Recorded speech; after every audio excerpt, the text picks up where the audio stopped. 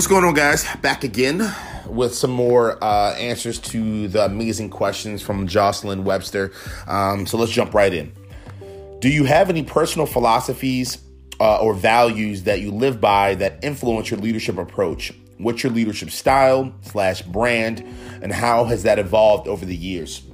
So I'm very excited about this, but I'll do my best to not rant and rave too much about this.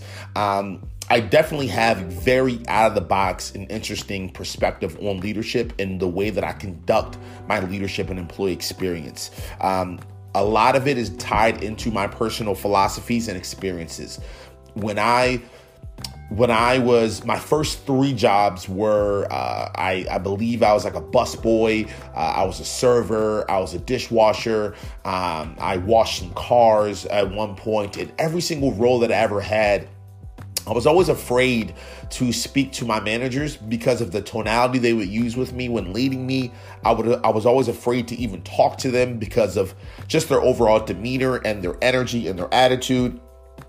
I remember being afraid to call out sick because there were no policies in place that would allow me to have that one day of being sick comped, as well as there were no secure benefits in place that really cared about me as a human. So I would always have to figure out different crafty ways of just making it through the day, opposed to having a brand that would support my human being issues, which is being sick. And I would always think to myself, why do I have to make excuses and try to find different ways to force myself to come to work if I am sick? Why can't they understand that I'm a young man here trying to figure it out, trying to make it? Me being sick is obviously not a good thing. I shouldn't have to force myself to come to work because I need that check. And I would go through that whole psychology there. And then I remember, why are they being rude? Why are they being mean? Why are they being nasty? Why are they talking to me in the manner that they are? Why is communication style the way it is? Why is the workplace culture the way it is? I would always ask myself these questions. And frankly, what happened to me personally is I would get to the point where I would completely check out. And when I mean check out, I mean check out. I just did not care about the role any longer. I got fired from almost every single job I had between the ages of 15 and really before I started my first business, and I just did not care. I had the mindset where if you don't care about me, I'm definitely not going to care about you and your brand. If you don't understand practicality and human being variables, I'm definitely not going to care about your brand.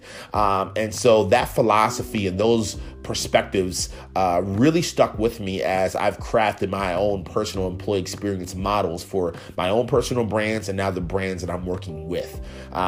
And so if you kind of hear throughout my content, you'll hear me really focus on the employees first, really focus on being a human-centered leader, really care about how I can help support the overall human first and care about those variables, whether it's the benefits and compensation packages, whether it's the way that I'm speaking to them, whether it's the one-on-one meetings, whether it's just the overall workflow and the way that's structured, whether it's my approach on succession planning and L&D, and all these different factors have been crafted and molded through my experiences as a child and as a young man.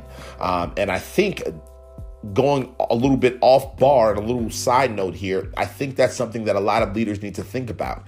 Take a moment and think about why you have the leadership styles that you have. Did you learn that from your mom, your dad, your first 4 jobs, a mentor that you had as a young man or as a young woman, something horrible that happened to you at a personal level growing up? Why do you have the perspective that you have pertaining to compensation, pertaining to learning and development, pertaining to figuring out ways to impact a human, pertaining to kindness, pertaining to empathy, pertaining to communication? I think a lot of leaders need to begin the process of reverse engineering who they are, reverse engineering why they think the way that they think, and be thoughtful about how that can impact what they're doing today. And for you students out there, and definitely for you, Jocelyn, think about that as well. Think about trying to break the mold and use common sense in how you would want someone to be treated, how you would want to be treated, rather. Like, that is the biggest tip I can give to you, Jocelyn, and biggest tip that I can give to anyone that is in your guys' position right now. Think about, number one, how you would like to be treated. Think about, number two, just practicality, what makes common sense. Think about, three, how many times you've been in situations in a job role that you kind of scratch your head and wonder why the HR department handled it the way that they handled it, or the leaders handled it the way that they handled it. Ask yourself these questions. Go through that process. Go through go through that process and just figure out different ways. I couldn't figure out another word to use, but just figure out different ways to craft and mold and develop who you are as a leader and who you're going to be in this world of HR and employee experience, based off of what you know in your gut is the right thing to do. Doing the right thing is always, always, always the right thing. You will always have a net score, skew towards the positive. You will always have greater success when you do so, and it's always going to be a benefit. So just something to think about. You know what I'm going to try to do here, just to limit the amount of separate episodes that I create here. I'm going to look into these questions and try to jump into the business leadership aspect of the interview. So if you guys realize, the first couple episodes are really general, kind of understanding my psychology and exploring my overall perspectives, which is a good thing. I like the way that you crafted this, Jocelyn. I will give you kudos for that. And now it's going to kind of jump into some of the tactics and the knowledge, the skills, the capabilities, my leadership, my pure business tactics and overall perspectives here. So the question is, what is your experience with an advice? What is your experience and advice towards motivating a diverse team? Differences of opinion, differences in diversity of thought, experiences, attitudes, whatever the case is going to be. How do you adapt your style and leverage your unique needs to impact those around you? This is, again, another one that's very interesting that I could go on a very, very, very long rant on, but I would try to condense it and make it short and sweet and to the point. For me, the way that you can motivate your team is very simple. I'm going to make this very simple for you guys. It's two factors. Number one, it's understanding that human and their capabilities from a workflow perspective. Everyone's brains have different capabilities and capacity, right? Some people can work in a 6-hour clip and just push through work. Some people need 45-minute breaks every hour and a half. Some people really enjoy admin tasks. Some people are more creative. It is your job as a leader to reverse engineer each person and understand those dynamics, understand those variables, understand what that looks like, and understand different ways to put them in the best position to win. I have learned that over my career here. That is something I'm actually doing right now, and it's something that a lot of leaders forget about. A lot of leaders don't know how to put in place, and a lot of leaders simply ignore. So when you guys get in your first roles, that is the first thing I would say as it pertains to motivation. If an employee knows that the way that they're working, their workflow, the projects that they're working on are all geared around their strength, or there are supportive synergy and collaboration streams of communication and streams of support that are going to help some of the perspectives and the nuances and the tasks that are not exciting to them or that are not geared towards their strength.